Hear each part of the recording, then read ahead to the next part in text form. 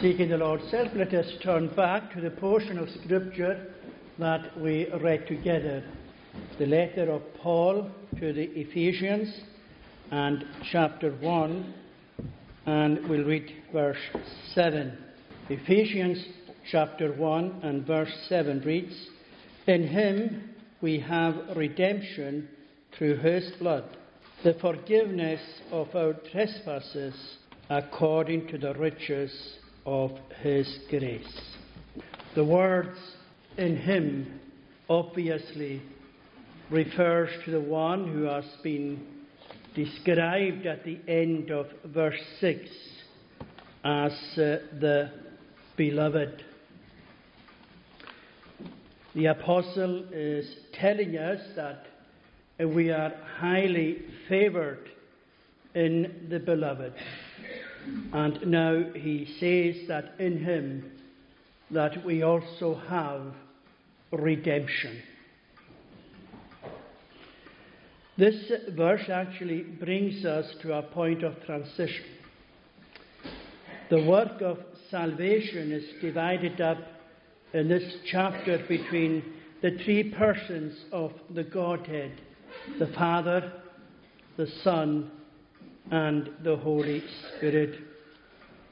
We have the work of the Father from verse 3 to 6, wherein we see the great purpose of the Father, the eternal redemptive plan of God, which he purposed before the foundation of the world.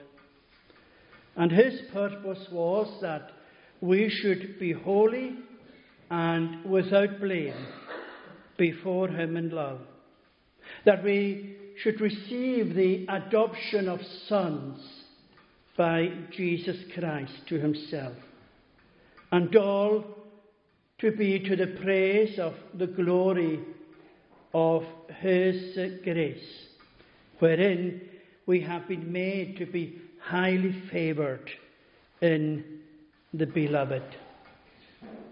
The apostle tells us that God has done all this in the beloved. This is a phrase that we find in connection with the baptism of Christ and again on the Mount of Transfiguration. This phrase certainly brings before us the Father's relationship with the Son. He is the Father's beloved, and it is in him that we have redemption. It is the beloved that was sent and delivered up to the cross in order that we would be saved, that we would enjoy all the spiritual blessings that this chapter speaks of. And the most astounding thing is that in the beloved, that we ourselves become the beloved. The apostle, in writing to the Colossians on matters of ethical conduct and behaviour, he writes, "Put on then, as God's chosen ones, holy and beloved, compassionate hearts, kindness, humility, meekness, and patience." In the second letter to the Thessalonians, Paul says, "But we ought always to give thanks to God for you, brothers, beloved by the Lord." In the Songs of Solomon, we find this term, beloved, being exchanged between Christ and the church. In the song, we find the daughters of Jerusalem asking, "What is thy beloved more than another beloved?" In the beloved, we have redemption. And in the beloved, we ourselves become the beloved of God. We become the highly favoured ones of God. Now, from verse 7 to 12. He lays out for us how that purpose that God had purposed in himself before the foundation of the world, how that purpose has been carried out through the Son, or through the Beloved. How can we who are still sinful ever be brought into the state that has been described for us in verses 3 to 6? How can we ever be brought into being the recipients of these spiritual blessings that is recorded for us here in verse 3 to 6? It is obvious to every one of us that sin is an obstacle, because sin comes between us and God. We are sinners by nature, and we are sinners by practice. So, before we can be brought into the state that is described for us here, before we can be brought to be the recipients or partakers of God's purpose for us, sin, which is the obstacle, has to be dealt with. Paul, in writing to the church at Rome in Romans chapter 5, he reminds us that we are weak, that we are powerless in matters of salvation. In fact, in that chapter he says that we are ungodly, that we are sinners, that we are the enemies of God. But it was such that Jesus came to seek and to save. He came to seek and save the lost, those who were weak or powerless. He came to save the ungodly. He came to save the sinners. He came to save those who were the enemies of God. It is for such that the Son of God came unto the world. It is for such that he went up to the cross of Golgotha. It is for such that he suffered and died and was buried. And it was for such that he rose again and that he ascended to the right hand of the Father. God, in his grace, devised a plan whereby he could reconcile those who were powerless and who were sinners and who were enemies, who were ungodly, reconcile them to himself. So as we try always to emphasize that salvation is entirely of God through our Lord Jesus Christ, we must always be mindful of that. We must never lose sight of that our salvation is entirely of God through the Lord Jesus Christ. We cannot save ourselves. We cannot make ourselves believers. We cannot make ourselves Christians. A Christian is a person who empties himself or herself of themselves and to trust completely, totally, absolutely on Jesus Christ. And this verse here that we have this evening reminds us that the cross of Golgotha was the only way whereby God could reconcile us to himself. It was the only way by which God could reconcile us to himself, was to send the Son of his bosom, the Beloved, not only to send him into the world, but to deliver him up to the cross of Golgotha. Be always mindful of the invisible hand that was there at Golgotha. We sometimes lay so much emphasis upon the soldiers and their dealings with Jesus. the crowd, the mockery that the crowd gave unto him, that we lose sight that there was an invisible hand also at Golgotha. In fact, it is true to say that the Godhead was there. Father with the invisible hand dealing with the Son, laying on him the iniquity of his people. And there was the Holy Spirit upholding the Son. And there was the Son on the cross.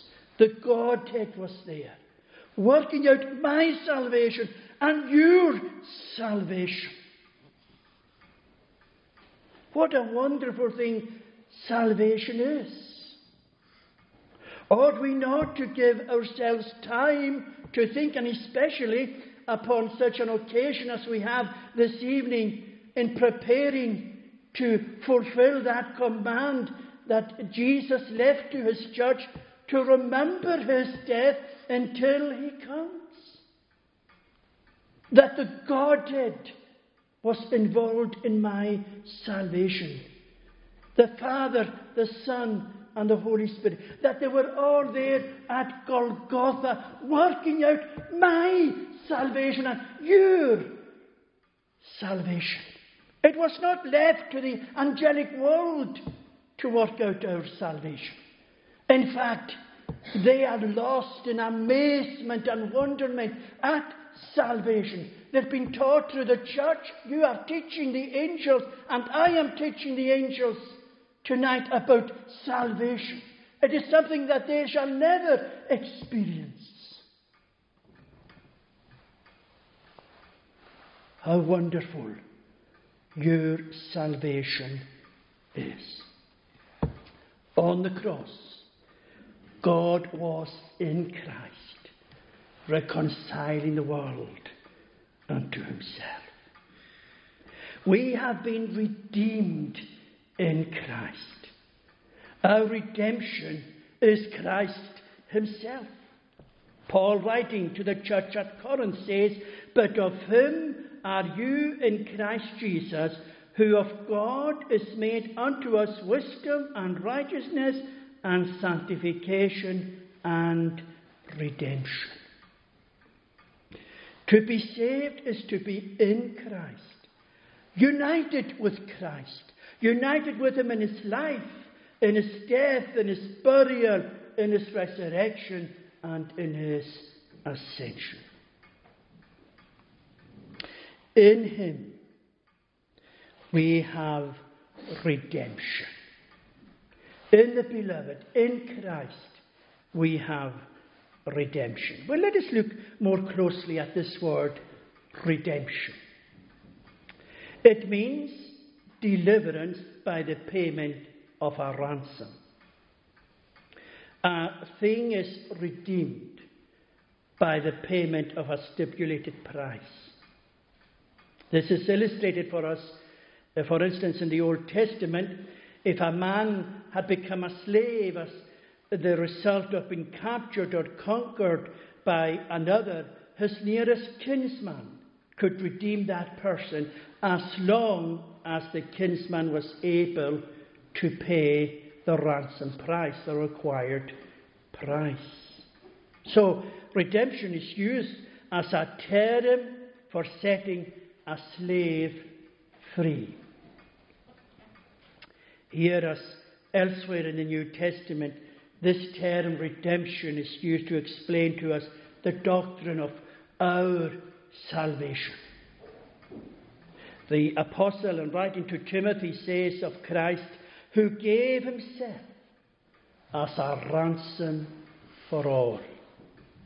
Again to Titus, he says, who gave himself for us to redeem us from all lawlessness and to purify for himself a people for his own possession who are zealous of good works. And the Apostle Peter, he uses precisely the same expression.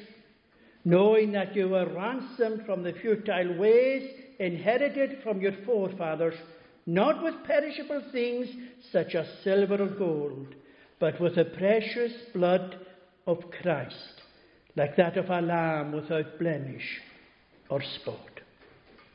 Jesus himself told his followers, even as the Son of Man came not to be served, but to serve, and to give his life as a ransom for many.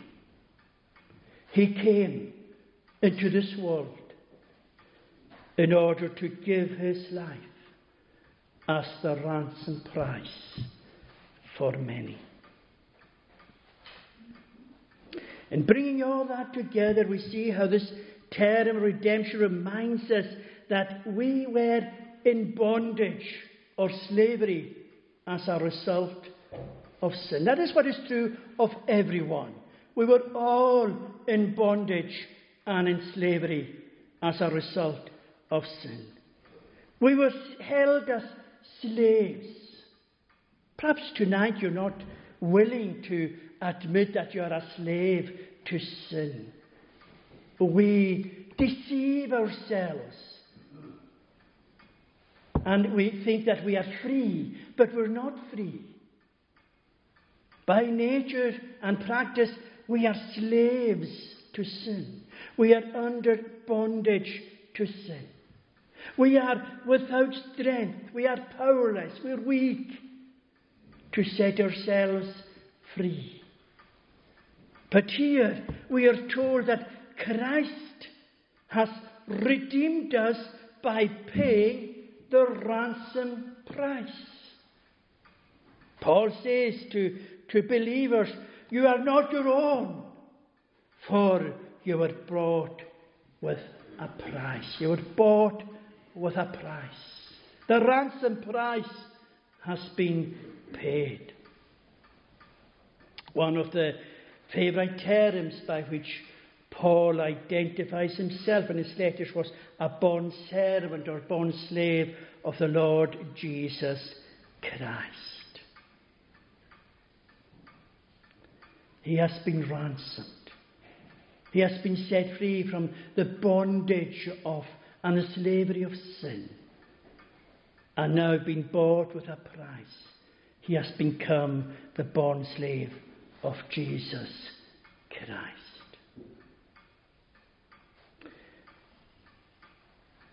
We are to remember that we were slaves and in bondage to sin, but Christ has redeemed us by paying the ransom price. In him we are set free, and if the Son sets us free, then we are free indeed. In him we have redemption.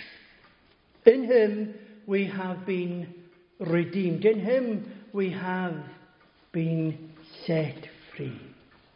But what was the ransom price? What was the price that he paid? Well, here we are told that we have been redeemed through or by his blood. Why didn't the apostle say that we have been redeemed by his death? Why does he use the term blood? And we know that this is a term that is often used when making reference to our salvation. We quoted already this evening Peter, who says that we have been redeemed, not with silver and gold, but with the precious blood of Jesus Christ. The apostle often uses this term when he's making reference to our redemption or our deliverance or our salvation. For instance, in Romans again in chapter 3 verse 25 he says, whom God hath set forth to be a propitiation through faith in his blood. To the Ephesians here, he writes in chapter 2, but now in Christ Jesus you who once were far off have been brought near by the blood of Christ. And in Hebrews chapter 9, it is written there, he entered once for all into the holy places, not by means of the blood of goats and calves. That was the means by which the high priest in Israel would enter into the most holy place, to go to the Ark of the Covenant, where he would sprinkle the blood upon the mercy seat. He would go through by the blood of goats and calves. But here the writer to the Hebrews says, this was not the way wherein Christ entered, but by means of his own blood, thus securing an eternal redemption.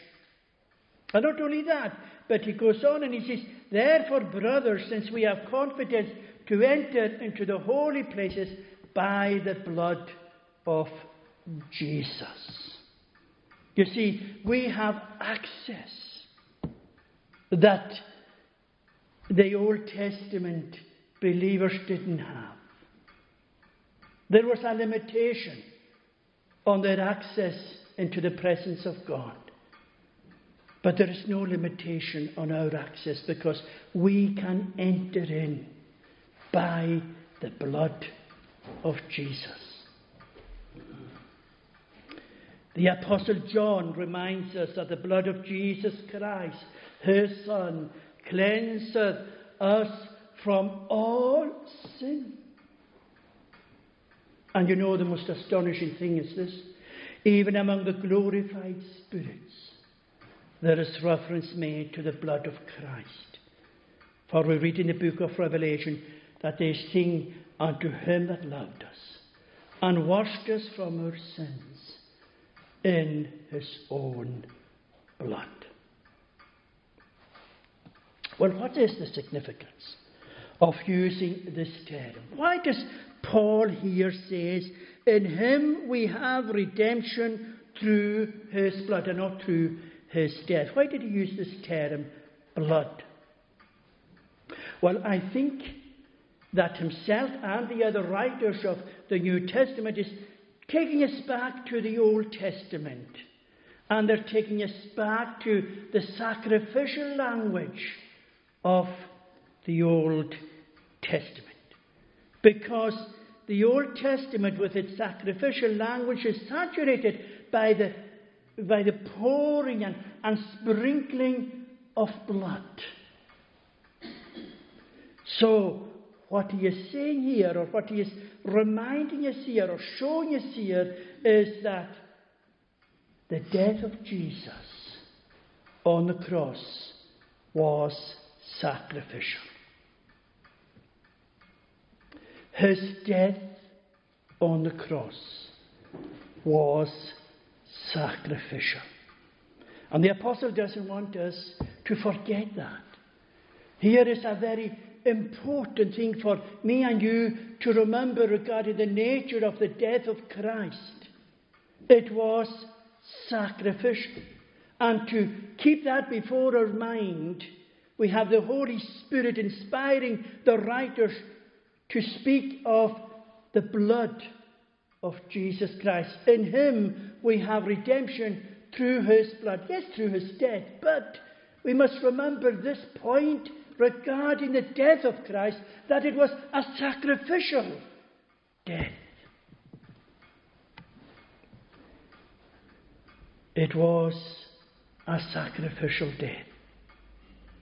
The term blood in the Bible means for us life laid down in death. It is the final proof of the fact that death has been accomplished. Jesus said, I am the good shepherd. The good shepherd lays down his life for the sheep. He says, for this reason the Father loves me, because I lay down my life that I may take it up again. No one takes it from me, but I lay down of my own accord. I have authority to lay down, and I have authority to take it up again. This charge I have received from my Father. He laid down his life in a sacrificial death. The sacrifices of the Old Testament taught at least 4 things. And the first thing regarding the sacrifices of the Old Testament, and that we must remember regarding the cross of Golgotha as well, that the sacrifices were directed towards God. First, before they were directed towards the offerer, they were first of all directed towards God. Their design was to propitiate God, the turning away of the wrath of God. And that is something that we have to remember about the cross, that it was first of all directed towards God. Sometimes we lose sight of that emphasis regarding the cross. We lay so much emphasis on what it means for me and you, and that's not wrong. But let it never take the place of that it was first of all directed towards God. God was in Christ, reconciling the world unto himself. Well, that's the first thing regarding the Old Testament sacrifices that we can apply to the great sacrifice of all. The fulfillment of all the Old Testament sacrifices and rituals fulfilled on the cross of Golgotha and the person of Jesus Christ. They were directed towards God, and the cross was first of all directed towards God. Jesus was doing business with his Father. The sacrifices also cancelled the guilt of the sinner and therefore made access to God possible. The high priest in Israel, as we already mentioned, going into the Holy of Holies, he dare not enter into the presence of God without blood. If he tried to, it would be instant death for him. He always had to take in blood with him. As the writer to the Hebrews reminds us, but into the second part of the tabernacle went the high priest alone once every year, not without blood, on the great day of atonement. That was the only day he could enter in. And he entered in not without blood. He dare not. But Christ having come, and high priest of good things to come, has entered not with the blood of animals, but by his own blood he has entered, having obtained eternal redemption for us.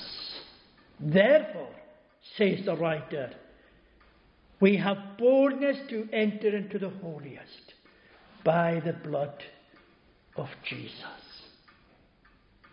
We have boldness to enter into the holiest by the blood of Jesus, by the sacrificial death of Jesus. As we come before the throne of God, the majestic throne of God, the glorious throne of God, the fearful throne of God, where is our boldness? Where is our confidence? Because it is the throne of God and the Lamb. The Lamb is there. The sacrificial Lamb is in the midst of the throne. He is alive. He is in the midst of the throne. Therefore that throne has become a throne of grace for me and you, wherein we can come boldly, with confidence, yes, with reverence, to obtain mercy and to find grace to help in time of need. And the third thing about the Old Testament sacrifices was this, that the offerer was identified with the sacrifice, which was symbolically done by the laying on of hands on the head of the sacrifice. And that word, the laying on of the hand, is a very strong word. It means complete leaning. It wasn't just a touch, but he completely leaned on the head of the sacrifice. He became identified with the sacrifice. In him we have redemption through his blood. We must become identified with the Christ of Golgotha. We must become identified with the Christ of the cross.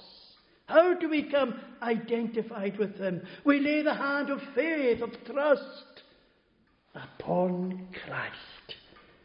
We become identified with him. As the sacrifice became a substitute for the offerer, so Christ has become the substitute for all those who will lean on him, who will be identified with him, who will trust in him. And the sacrifice suffered what the offerer, as the offender, deserved. And so Christ has also suffered what my sins and your sins deserve. He has suffered our hell. He has suffered what our sins deserved. Think of the offerer as he saw his offering being consumed by the fire of the altar. He could say, that's what my sins deserve. And there is my substitute. I've become identified with the offering. And he is now suffering. The offering is suffering in my place. As we look at the cross of Golgotha, as we look at the sufferings, not merely the physical sufferings, that belonged to the two thieves as well, and for every other person who was crucified, but the sore sufferings of Christ, as the Father dealt with him, as he willingly gave himself as a sacrifice for my sins and yours. Can we not just pause a moment and try and, in our minds, to think of what was taking place at Golgotha? Can we not just pause for a moment and think, in the great forsakenness of Golgotha, it was what my sins deserved. And he took it. And he took it willingly. And he took it lovingly. He didn't grudge. Here am I.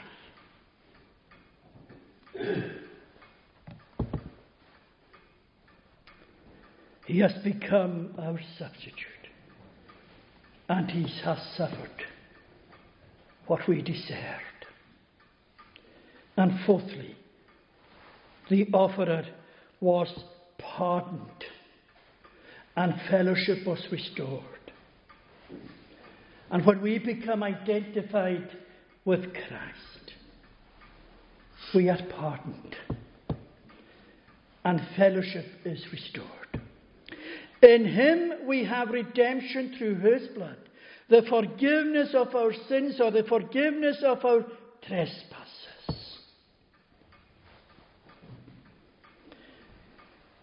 The writer to the Hebrews says, without the shedding of blood, there is no remission.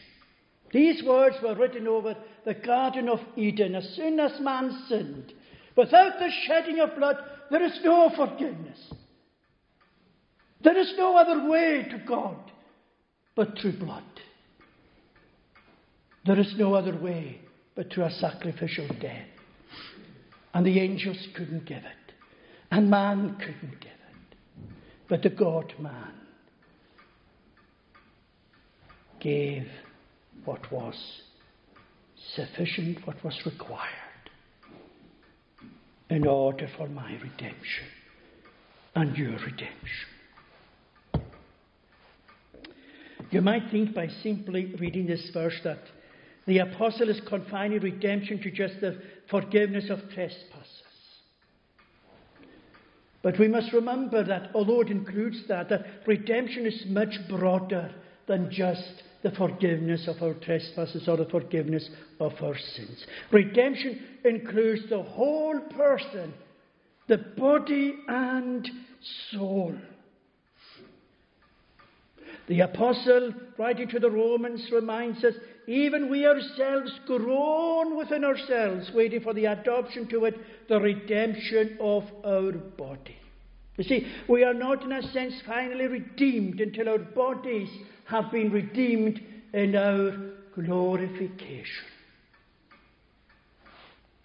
The apostle reminds us that our redemption, which will end with the glorification of our bodies, it begins with the forgiveness of our trespasses.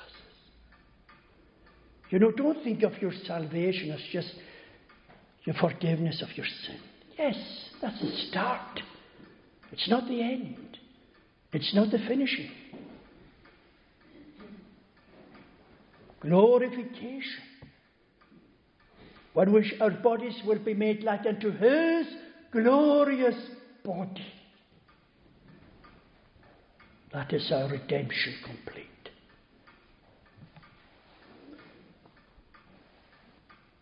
It is here the first step. The first step to our sanctification, the first step to our glorification, the forgiveness of our trespasses, the forgiveness of our sins. So here then, the apostle reminds us that the only way whereby our sins could be forgiven was through the blood of Christ. That the cross was necessary to our forgiveness. That the blood is the ransom price. It was necessary that the Son of God should come unto the world, that He should be born as a babe, that He should suffer, that He should shed His blood as a sacrifice, so that I and you could receive redemption. That I and you could receive the forgiveness of our sin, which is only the beginning of our redemption.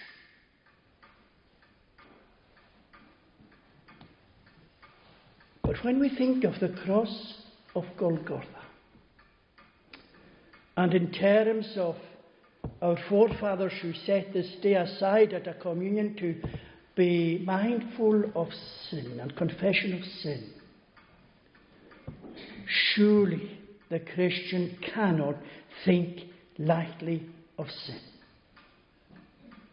The world thinks very lightly of sin. But the Christian cannot think lightly of sin.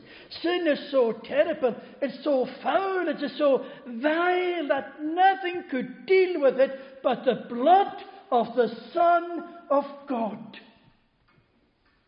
The blood of God. The blood of Jesus Christ. The cross was necessary to our forgiveness. We cannot think lightly of sin. And when we see the gift of our sin in the light of the cross of Golgotha, we just cannot continue thinking lightly of it. In the cross, God is bringing out sin and showing you just what it's really like. And then He deals with it. And because He dealt with it in His Son, He is just to forgive us our sins and to cleanse us from all unrighteousness. My forgiveness is based on justice. If it wasn't, it wouldn't be forgiveness. God is just when He forgives the ungodly, when He forgives the sinner, when He forgives His enemy, who comes and becomes identified with the Son of His love, Jesus Christ, God is just to forgive that person. What a wonderful salvation you have tonight. Based on justice. Based on justice. God is just.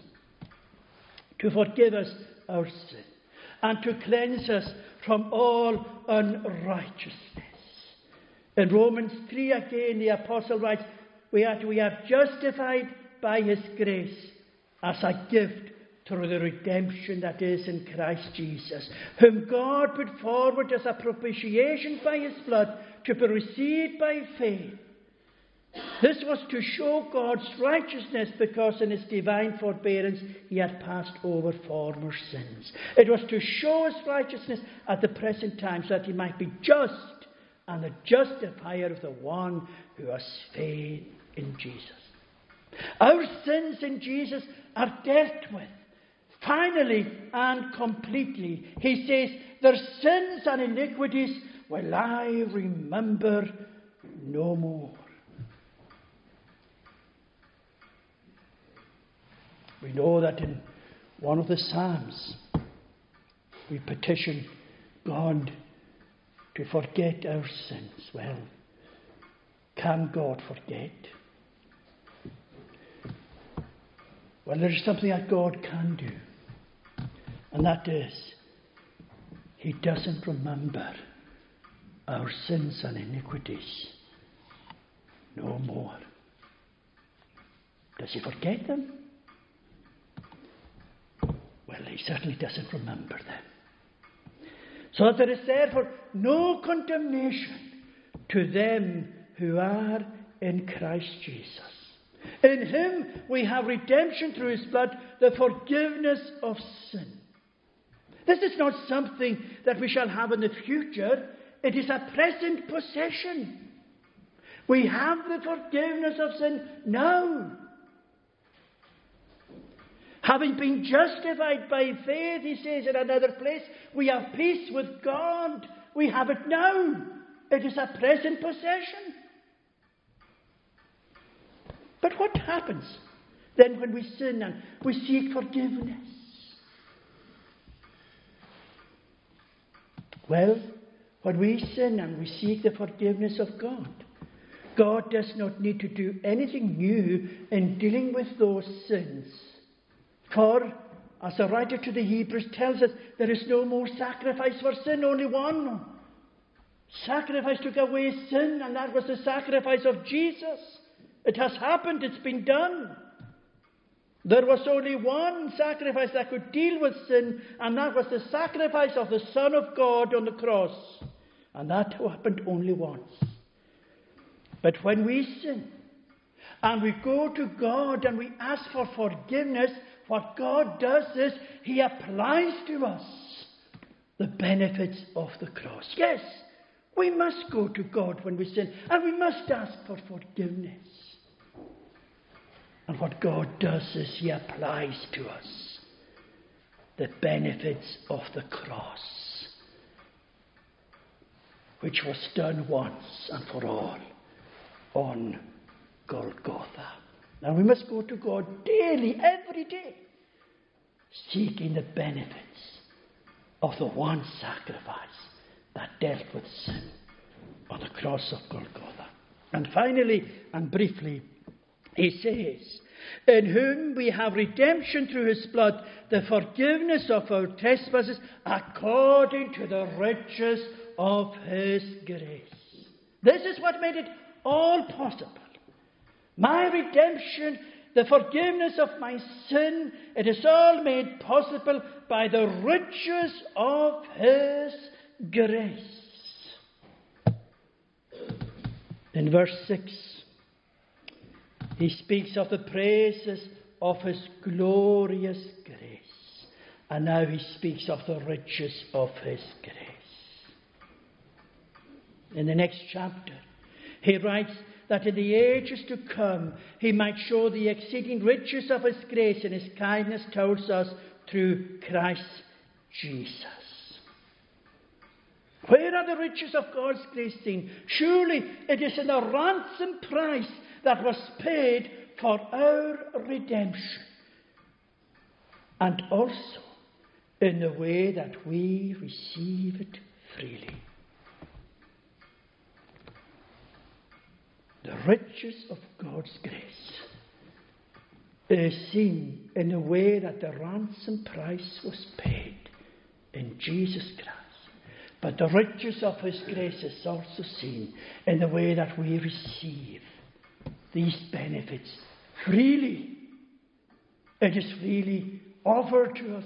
It is freely given to us. It is freely received by us.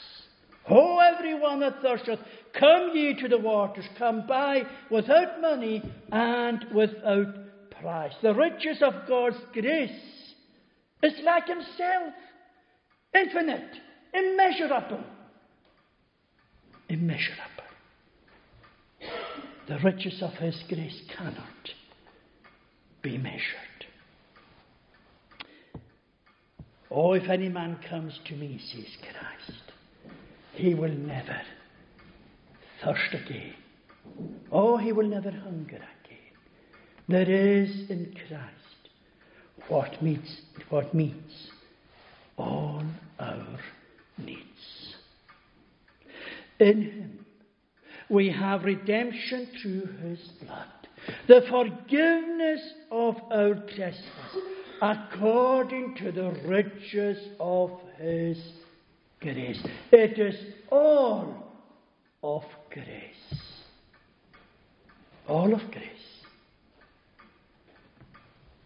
Salvation is something that rose up in the mind of God Himself. There was nothing outside of God Himself that moved Him to show mercy to sinners like me and you. He bypassed the angels and He took hold of the seed of Abraham. He took hold of man in order to redeem him. And dear friend, as I've already said this evening, I am sure that the angelic world looks upon all this in amazement. And how amazed they are to see people rejecting this offer of salvation. And if you're here tonight, my friend, still outside of Christ, I beg you to think, to consider, not when you get home, but now, to consider what you are doing. Could there have been a higher price for salvation than that was paid by the Son of God? How shall we escape if we neglect this salvation?